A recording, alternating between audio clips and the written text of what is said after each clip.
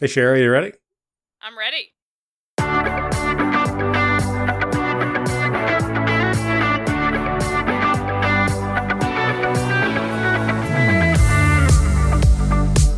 Hey, Sherry, how you doing? Good, Paul. How are you? I'm doing great. You hear that sound? You know what that is? I do hear that sound, and I think it's the sound of Season 7. You are correct. That is the sound of Season 7 of This Most Unbelievable Life, the podcast. Woohoo! We've made it 7 seasons with our excellent listeners at our side. We appreciate all of the support that we get, and we're looking forward to another great season. Yes, indeed. Let's get on with the show. Good afternoon, Sherry Spiegel. Hello, Paul Fitzgerald. How are you today? I'm doing pretty well. How are you? I'm doing well as well. I always stumble up on this. I'm doing well, too. I like it when you say I'm also- well as well. I'm doing well as well, or I'm also doing well. I'm checking the Zoom levels over here to see if we're recording, and I think we are. Excellent news. So let's get to it. Let's get to it. We just had a couple of weeks.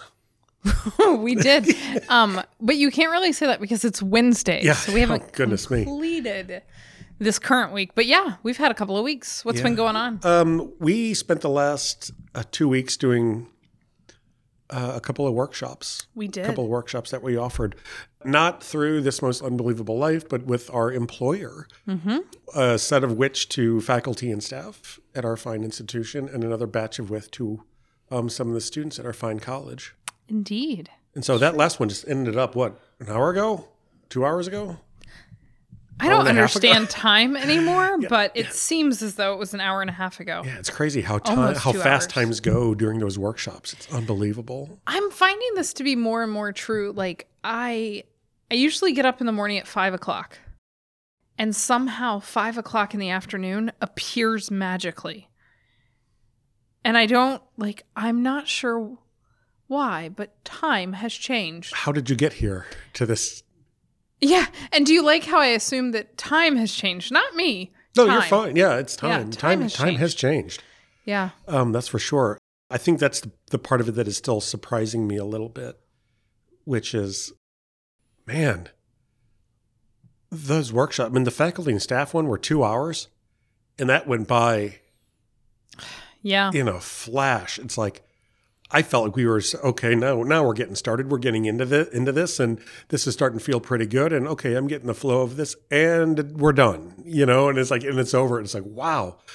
After the 2 hours, I felt like we were just getting warmed up. Not that I have this strong desire to offer like an 8-hour workshop or anything, but I was just so into it. I think, it felt so good, and it felt so right, and it felt so wholesome, and it felt so like the thing that I really want to do.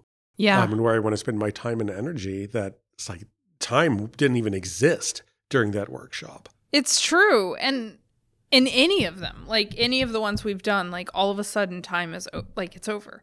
And it's funny because I've always heard the saying, like, do the thing that you love and you'll never work a day in your life. Yeah. Right. And I've always thought that was like total hogwash. Right. Like, Yeah, right. I've always thought like that was just something people said to other people to try to somehow be exploitive. Like, I'm not really exactly sure what.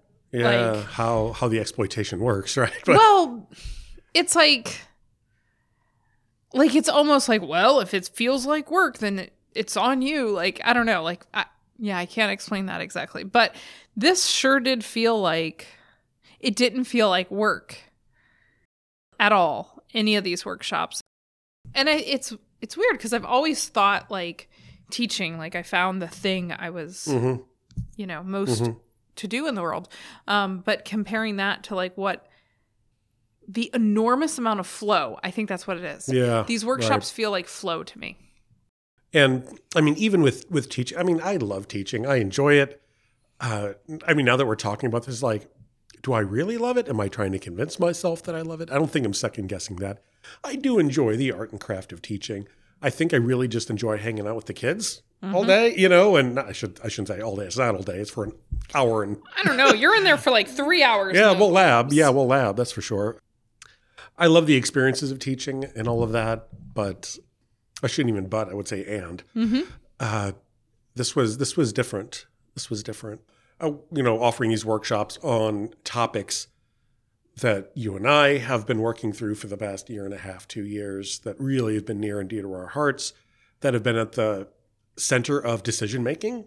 I think so it's hitting the fan now that we're in this pandemic, and so what do we want to do with our time? Yeah. Let's do that, right? That it seems like a lot of the digging that we've done together and within ourselves individually, and those seeds that were planted are really starting to grow with that workshop. And it's like that workshop was like the stuff that we are into. I should only speak for myself, but it's like they were the stuff that I'm into.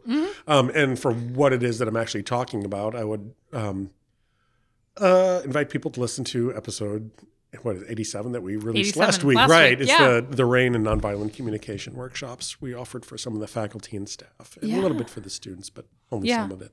Well, it's interesting because we recorded the last episode as a gear up to giving those workshops. And I think what's been interesting, we talk a lot about on this podcast that this is like our invention space, right? Yeah. And I think like we have thought a bunch of stuff and talked about enough stuff together. The workshop was where I started to see things that we both care about come together in ways that I don't think we'd seen them come together. Yeah, I agree. So, but even within that, in order for us to get to that point where we're giving this workshop that feels like the right thing to be doing, it's not like we just woke up one day and we're like, that's it. Like, so how does a person get to that place?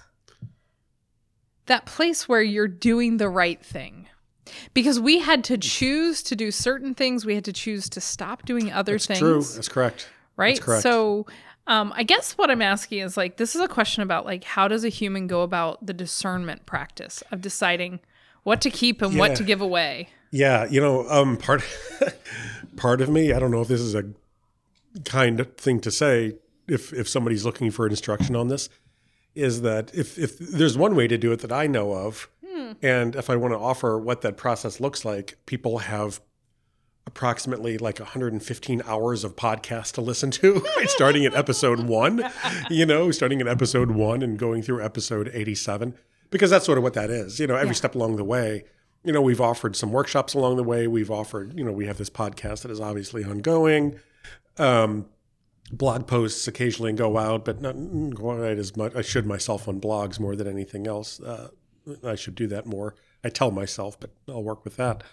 But it's like everything that we've ever offered is like, this is a snapshot of where we are, and not necessarily knowing what the outcome is going to be.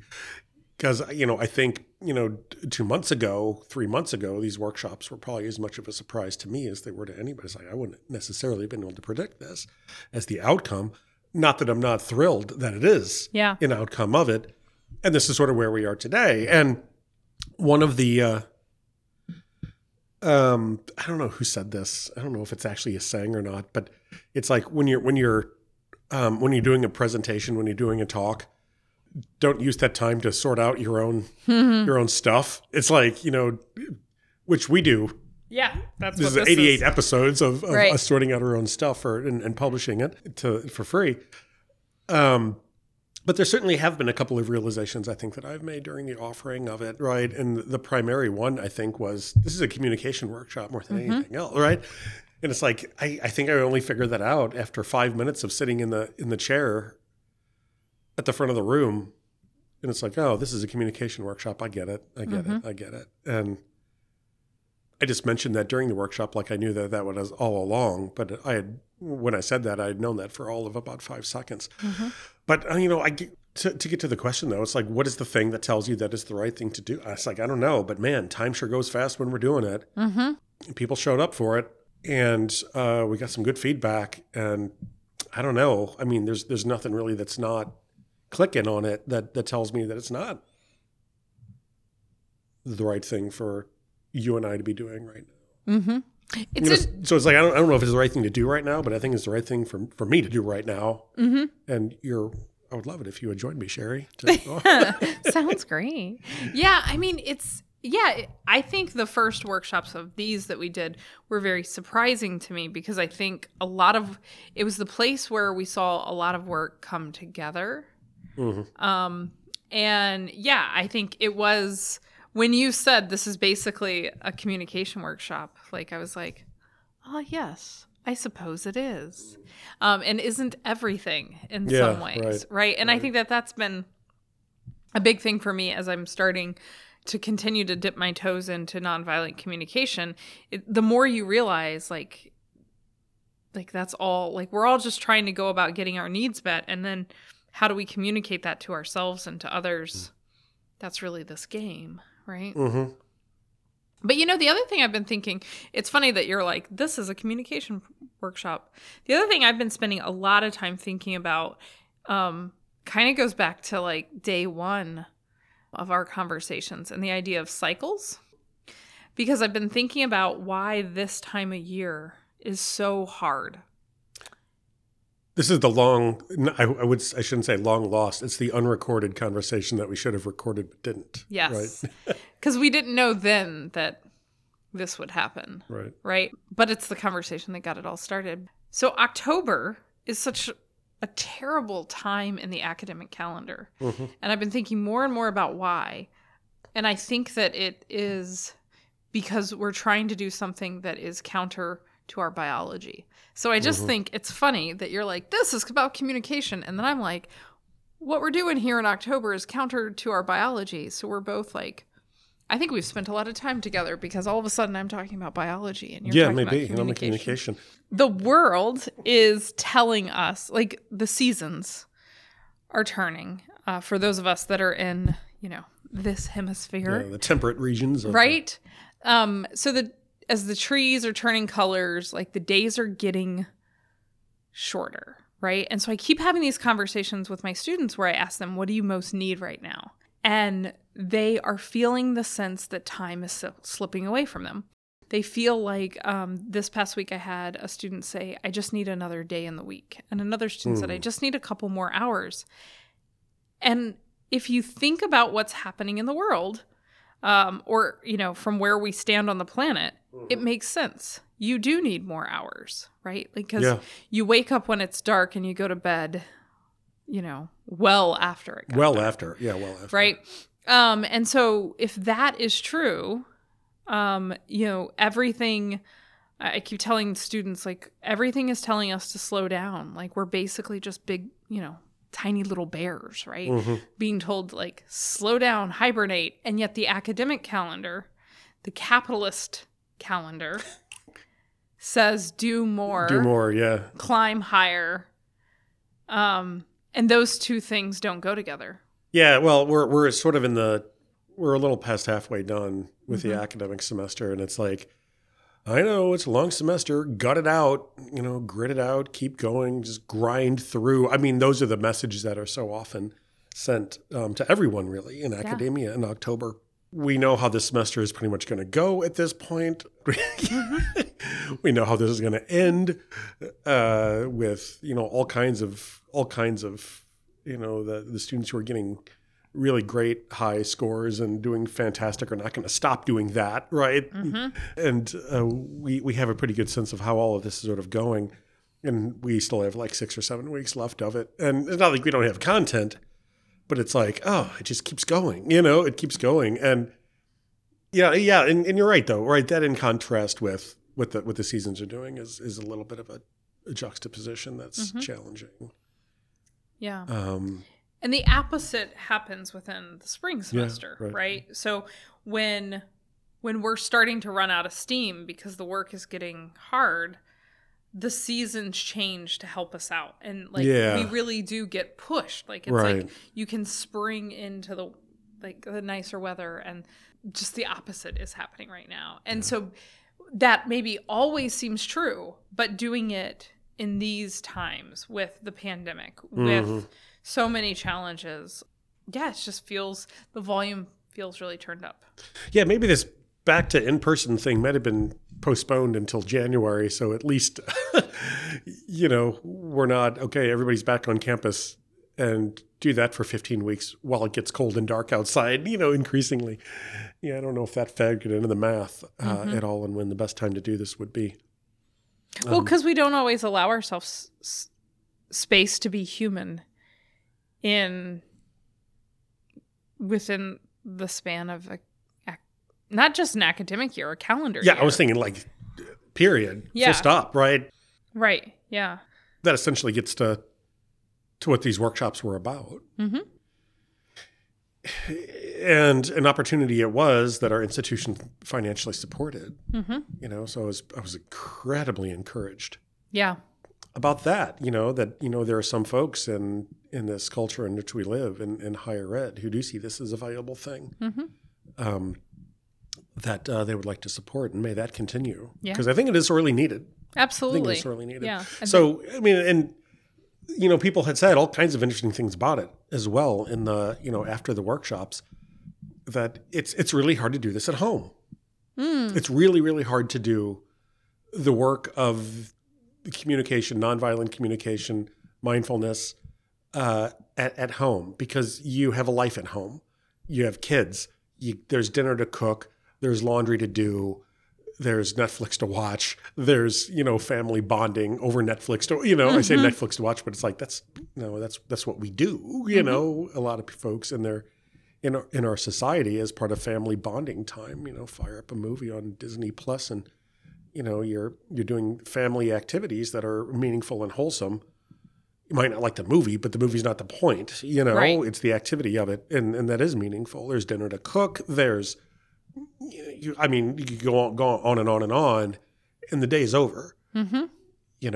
So if a lot of what this is, this, stress, the anxiety, the burnout, the exhaustion that people are feeling, right? Is it not incumbent on the employer to offer those solutions, where they are? Right at the source. Mm-hmm. So it's not like go to work or get burnt out, go home, and this is one of my strong oppositions to sort of entrepreneurial and institutional quote unquote self-care. Mm-hmm. It's like you're going to come to work and it's going to be really hard and it's going to burn you out and it's going to be really impossible to do and you're going to get really stressed out and it's going to cut into all aspects of your life. And so on your day off, go do something about it. So it's like, are you supposed to spend your day off in recovery from your work? I was like, no. As I also think commute time should be built into your, to your allotted hours that you are to work. Because it's like, if it was not for that employer, you would not be sitting in traffic right now. Mm-hmm.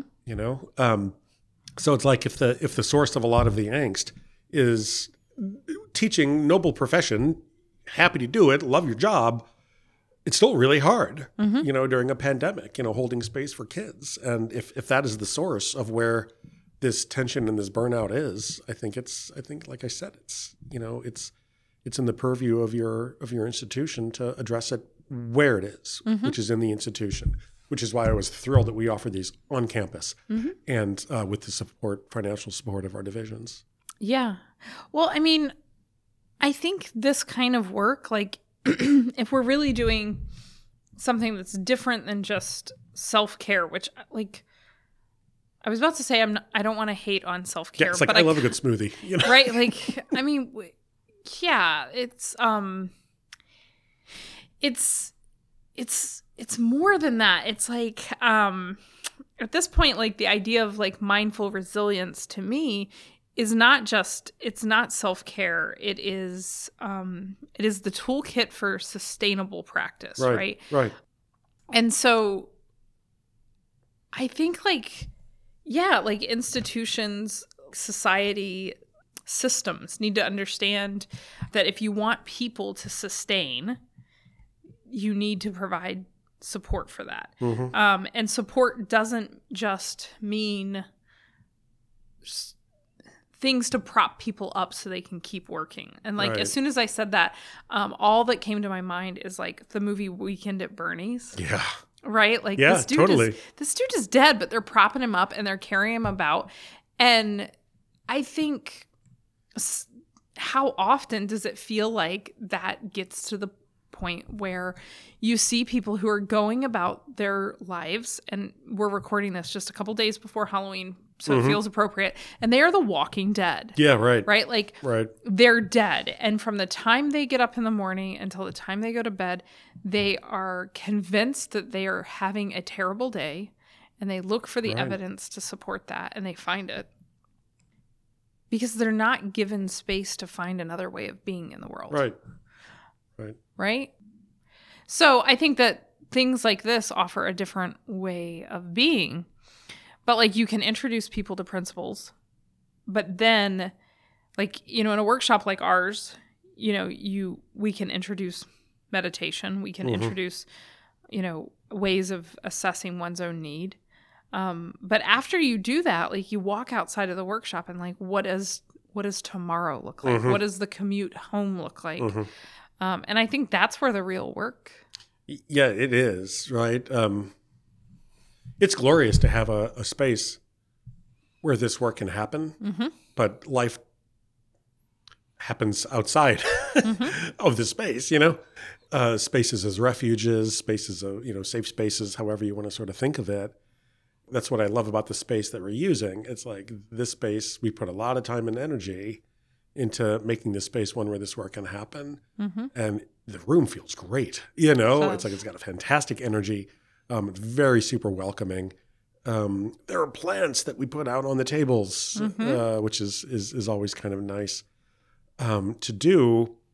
I mean, they're made out of plastic, but they're here. But, you know, the ones last week were actual, you know, actual they were flowers. foliage. Yeah, foliage, actual carbon-based foliage.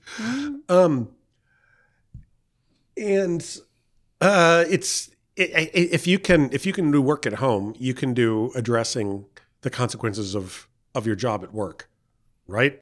I think of these workshops. I mean, this is professional development. You know, this is how do I, you know, 'cause there's no aspect of one's life, I think, that these practices that we talk about in these workshops there's no way that they're not going to be of service in all aspects of someone's life. But a practice that they are, you know, we keep using the word these practices, and they don't just happen by themselves. No. They're a skill set. They're an actual skill set that, with opportunities to practice them, can be improved upon. It's like anything else. It's not one of these activities where you sort of read the book and all of a sudden you're good at it. And that's where it's very counter to a lot of the academic expectation, where it's like everything is all kind of brain, think, write, think, brain, you know, read, type, you know, all of this, you know, kind of classic academic looking stuff, which is great. What are the opportunities that we have to practice mindfulness? What are the opportunities that we have to practice communicating? What does the practice look like of becoming more proficient at establishing boundaries and saying no? What does the practice look like for checking in with oneself for 5 or 10 minutes and seeing what you're feeling right now and what you might want to do about it? Right. Or how do I, you know, practice? How do I find practice opportunities on having these really difficult conversations with people whose needs are not being met, when my own are not being met either? So, you know, again, it's like, we have a lovely bookshelf in here that has some awesome books on it that are fantastic.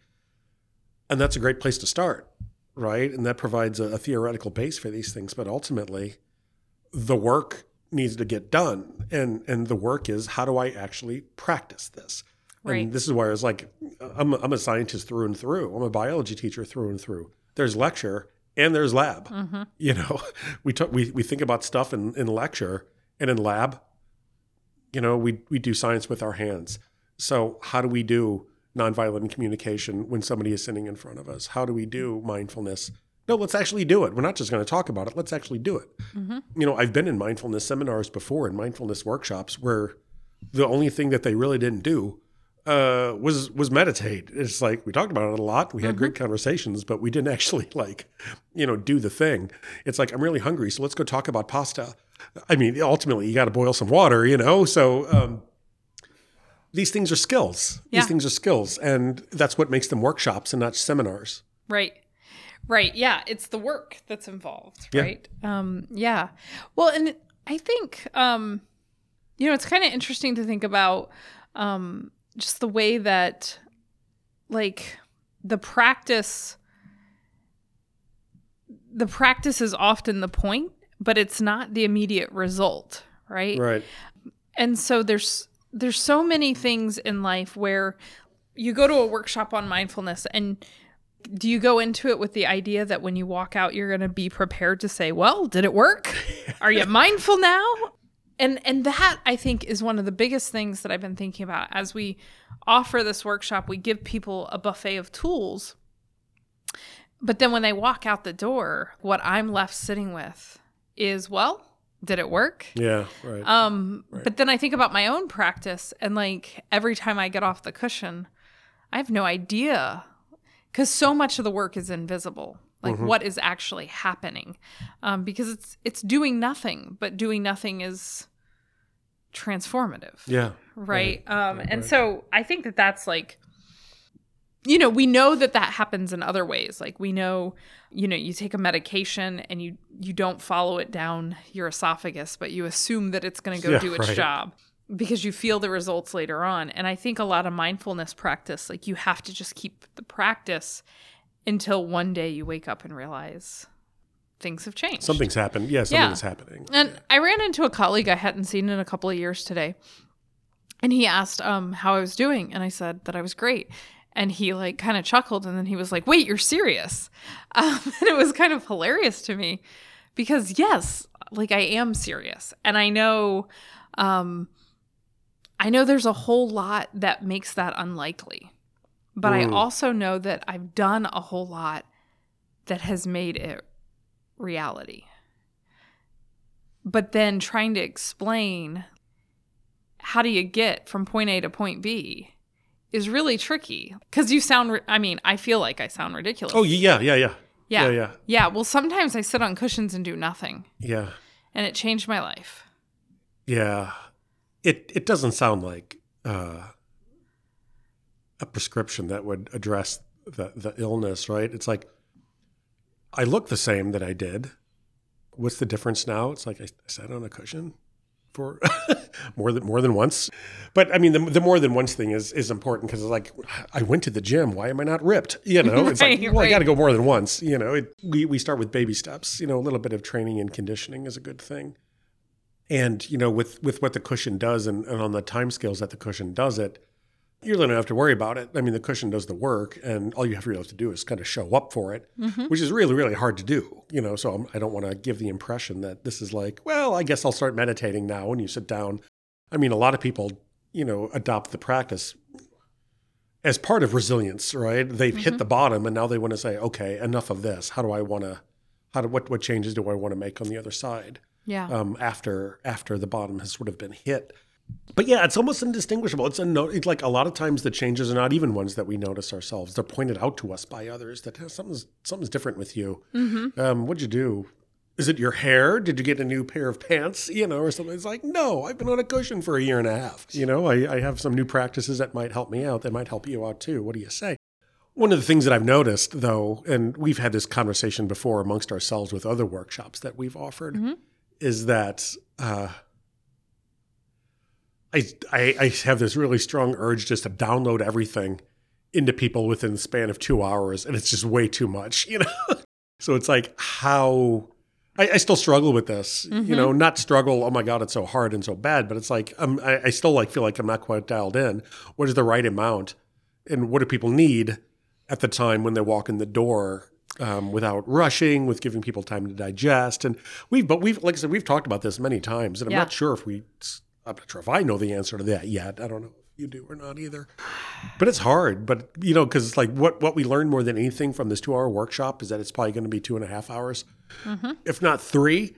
The other one we did, the student one, was an hour and a half. It's like, well, that could be an easy 2.5, or cut something. But it's like, I don't want to cut something because it's all great stuff. Right. But it's just too much, it's just too much for an hour and a half. And yeah. Well, I mean, one thing I'll say is I think from doing these workshops, we're learning to pay attention even to our workshops, right? Yeah, pay attention, right? It's workshops all the way down. Yeah. Exactly. Like the turtles or whatever. I think we've realized that our workshop is a retreat. Yeah. Right. So that's interesting to know. Right. You know, it's good to know. But I also know one of the things, you know, we talk a lot within meditation work about beginning again. Mm-hmm. And when I approach my classroom, I think a lot about the beginner mind. And I think a lot about what did it look like to be a first-year writing student, right? I think doing these workshops reminds me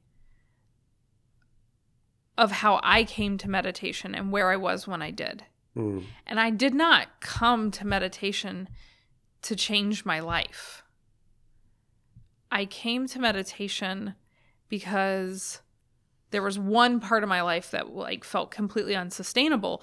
And like I started meditating because I was an insomniac. Like I couldn't sleep, right? Like I was looking for a sleeping pill. Mm.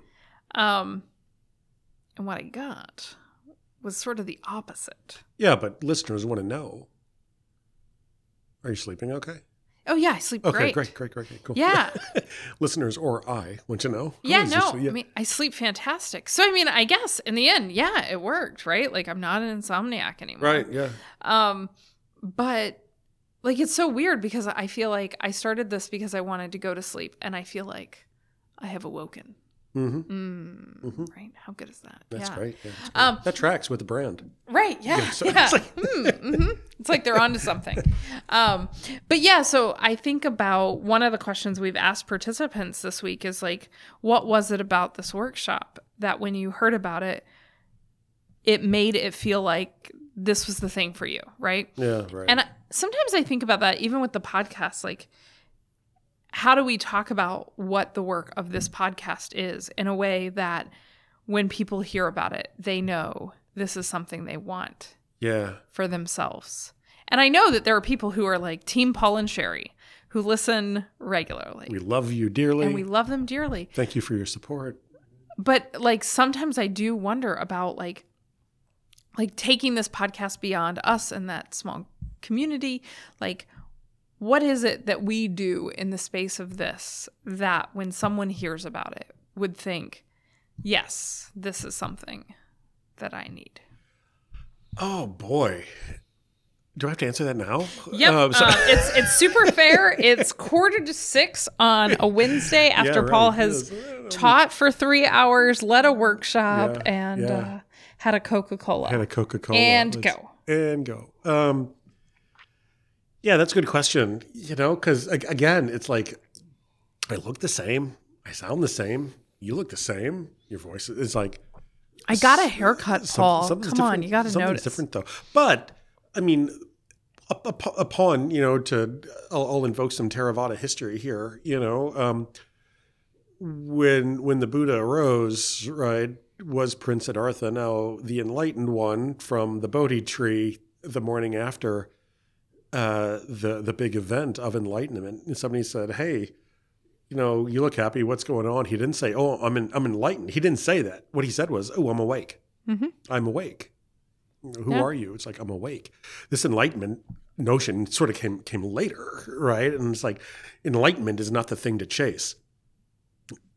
Awakening is the thing to chase. And awakening is gradual. Mm-hmm. And it happens in little incremental bits.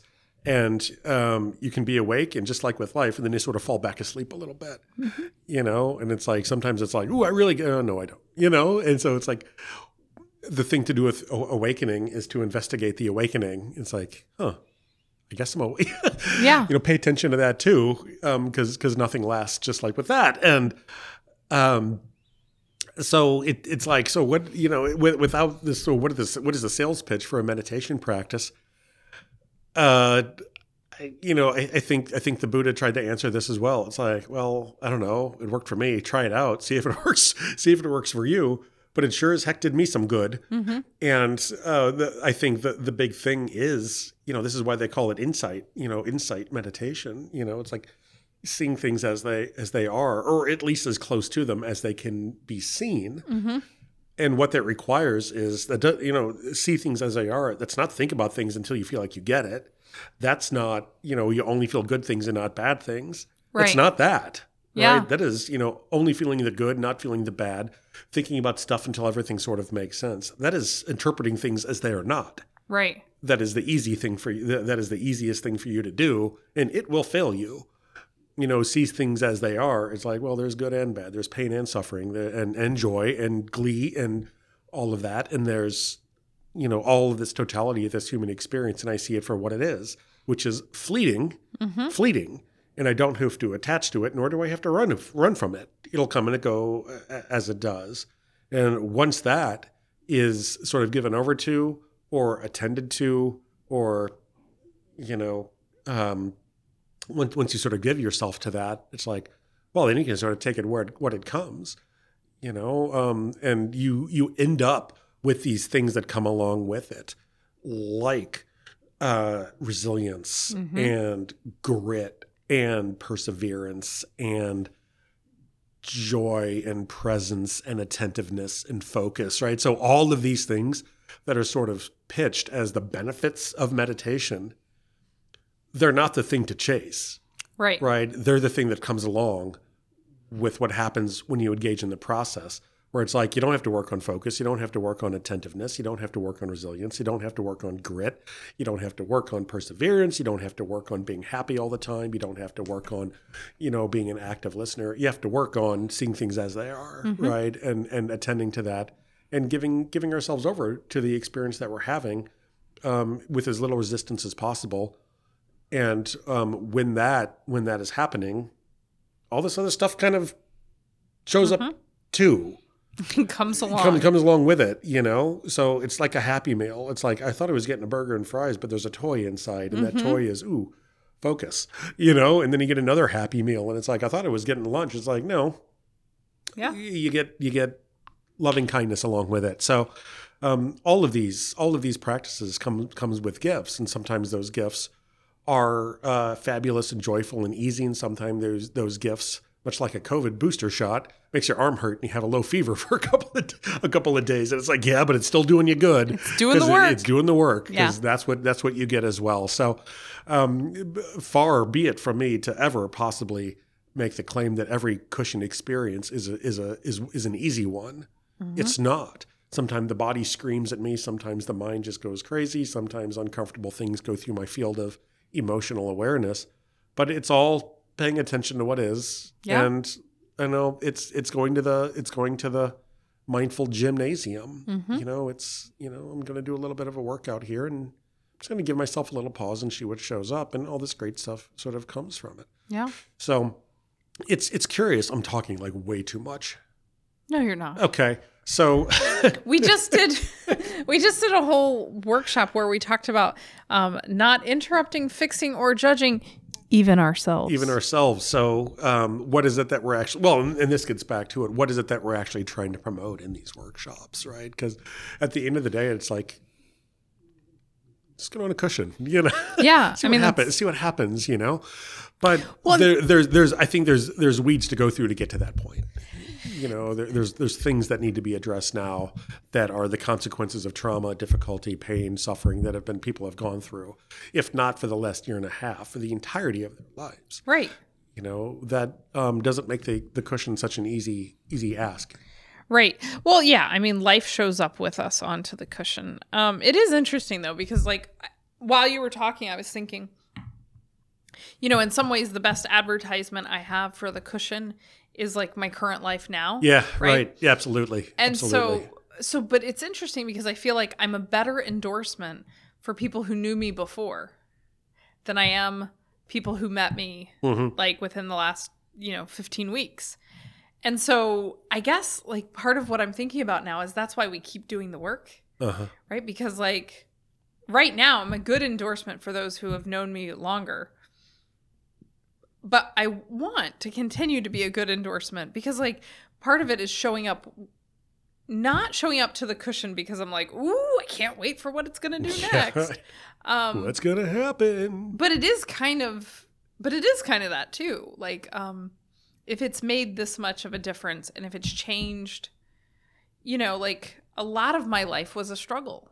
Like I woke up every day planning to go back to sleep. like Yeah, right. in so many different versions of that word.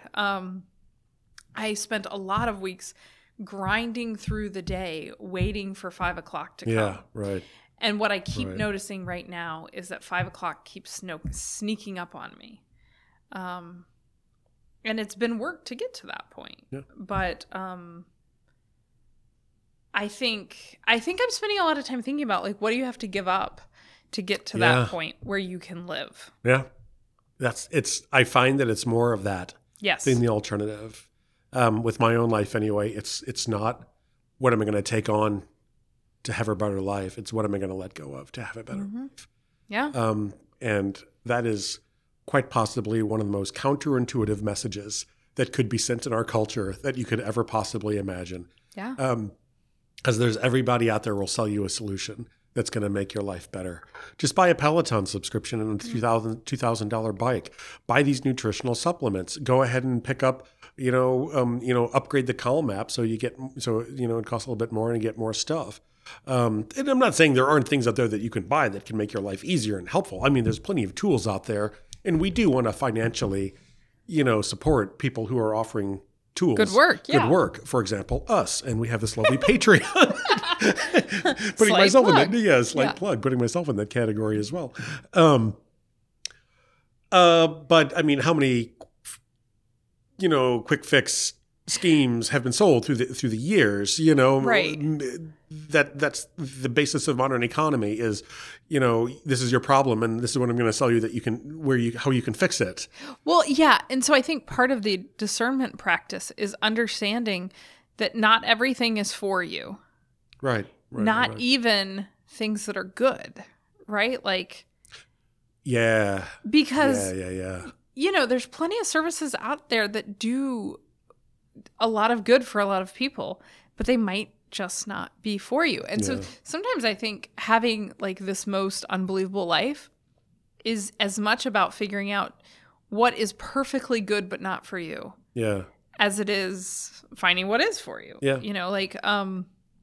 I recently, as you well know, stepped away from a program that is beautiful and it's wonderful. Right. And like, I love the work that's being done in that program, and it's not for me. Right.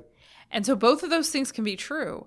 And so for me, one of the hardest things was realizing I love the work of this program, but I love my own self and my own life Yeah. enough to separate the two. Yeah. The work can be good and I can do something else. Yeah. And there's something else maybe glorious and far more fitting to what you want to do. And like you said, sometimes that requires giving something up. Yep. And it's not just to make time. No. It's to remove a sticky from the should for others category and put it in the, want to do for myself brings joy Exactly.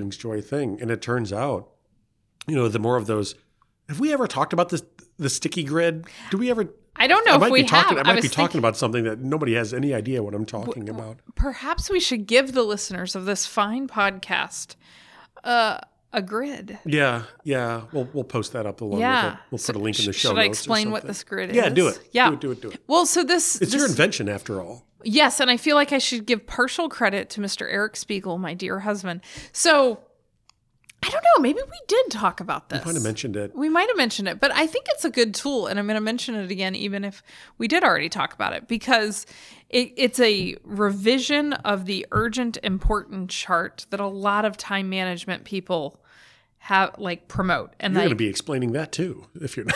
Yeah, do you know that? I don't know that either. Okay, It's like, all okay, right. not helping. Not helping. It has gotten less clear, Sherry.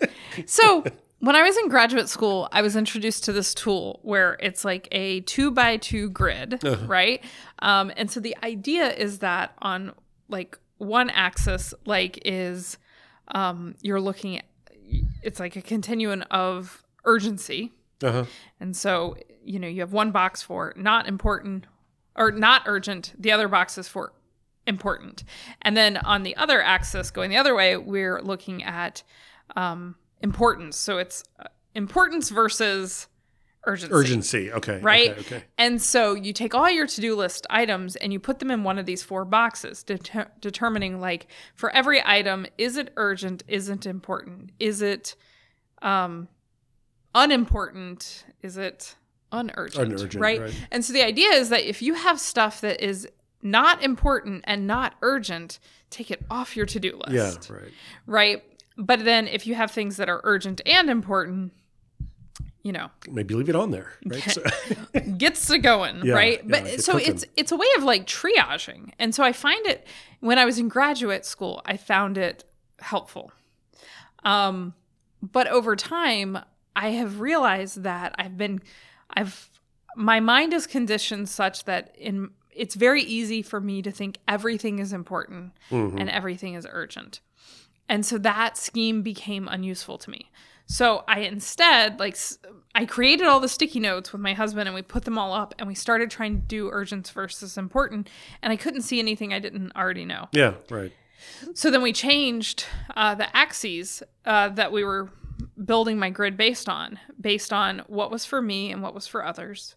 What was I doing joyfully and what felt like a should. Mm-hmm. And when I laid all those sticky notes out, I found there was one thing gloriously in the joyfully for Sherry category.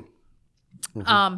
And then there were a few things that were kind of teetering on the border of like things I do for Paul and Sherry. Right. But that I couldn't claim were just fully Sherry things. Right. But then there were some surprising things in the should for others. And so I went on a little bit of a discernment journey with that. Mm-hmm. And I came to realize like there was something that I had chosen to go into because of how I saw myself about a year ago. That's just not true of how I see myself anymore. Right. So it was time to let it go. Yeah. So yeah. You know, and thinking about those workshops that we just gave these last 2 weeks, it's like if I had to put those workshops on the grid, I was like, I do them joyfully for myself. Yeah. You know, it's like I'm not doing it. I'm not doing it for the faculty and staff of this college, but you know, they benefit. You know, the joy. At least I hope they benefit, or hope they enjoy it. It's like it from the outside, it looks like we're doing this thing because we should do it for somebody else because it's a kind thing to do, and it's like, make no mistake, this is the work of my life. This is what I really want to be doing. So it's like, do I feel like I should be doing it for others? Yes. Am I doing it joyfully for myself? Yes. You know, it's like both sort of can be true, you know? I think this comes back to the podcast. Yeah. This podcast is joyfully for us, and we share it with others. And yeah, that's sort of how it feels. Mm-hmm. And it's like any time. This is back in the good old days of carefree summer for me, you know, as a kid. Kind of, it's like those summers. They, on the one hand, they felt like they lasted forever, and on the other hand, it's like they just flew right by. And these sort of feel like the same way. They do. That's it. Yeah. That's the feeling. Yeah, that's the feeling of it. It's the feeling of childhood summer. Is that the feeling of, how would you describe that? Freedom? Awakened freedom? It's ease. Ease.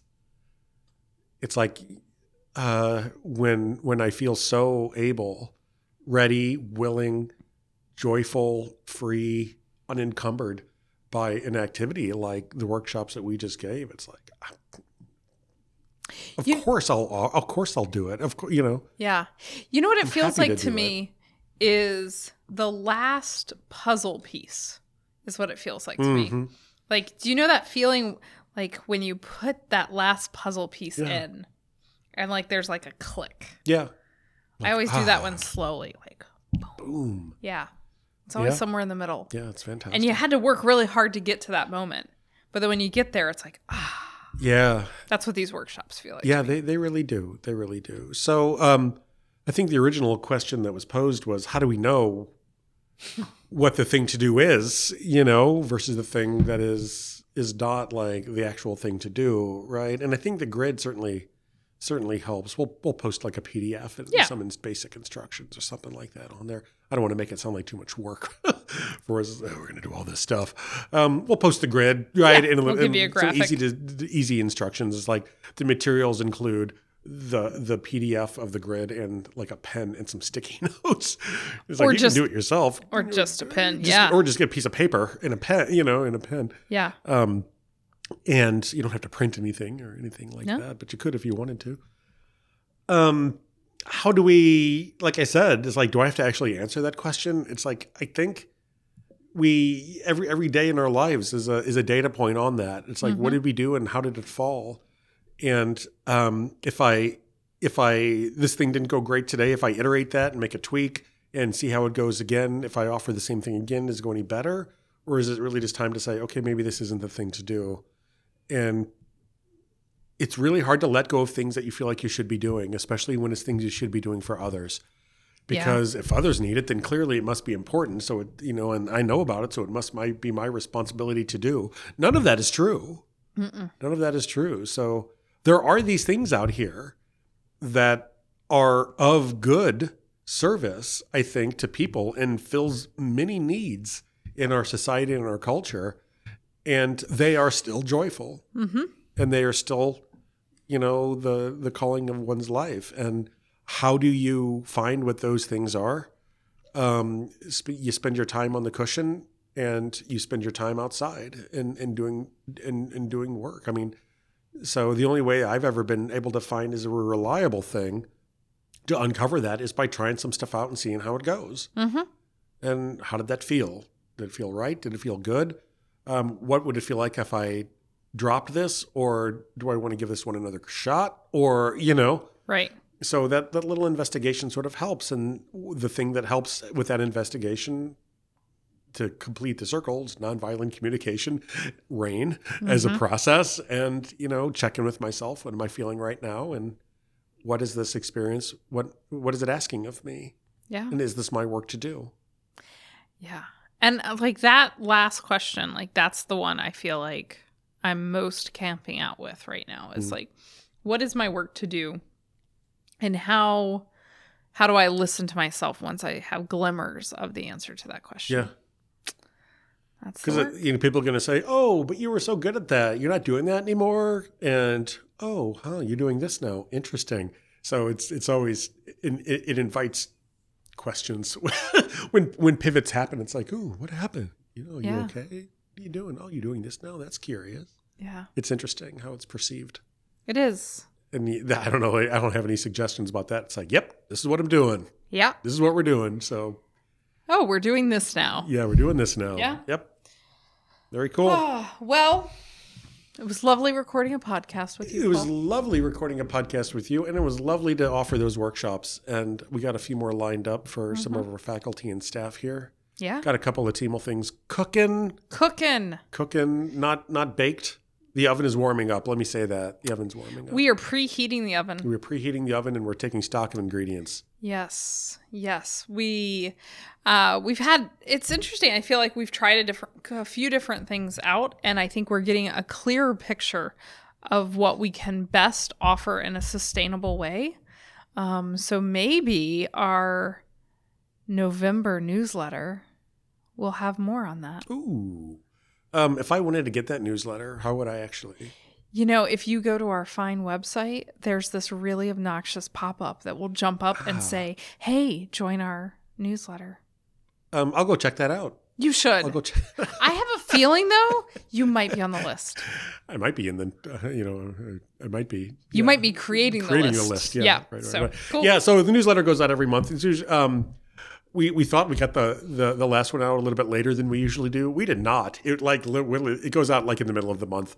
Yeah. We thought it was the beginning, but it tends to be kind of around the middle.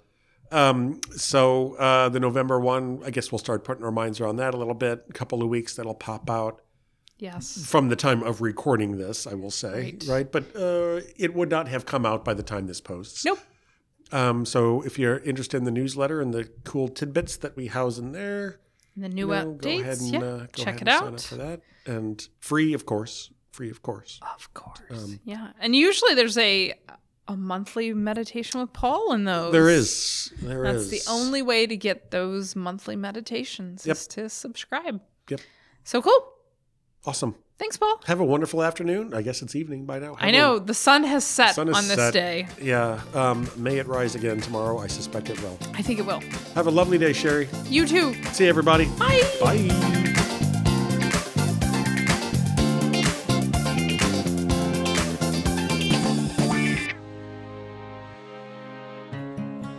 This podcast is produced by Sherry Spiegel, Paul Fitzgerald, and This Most Unbelievable Life. For more information, please check us out at www.thismostunbelievablelife.com.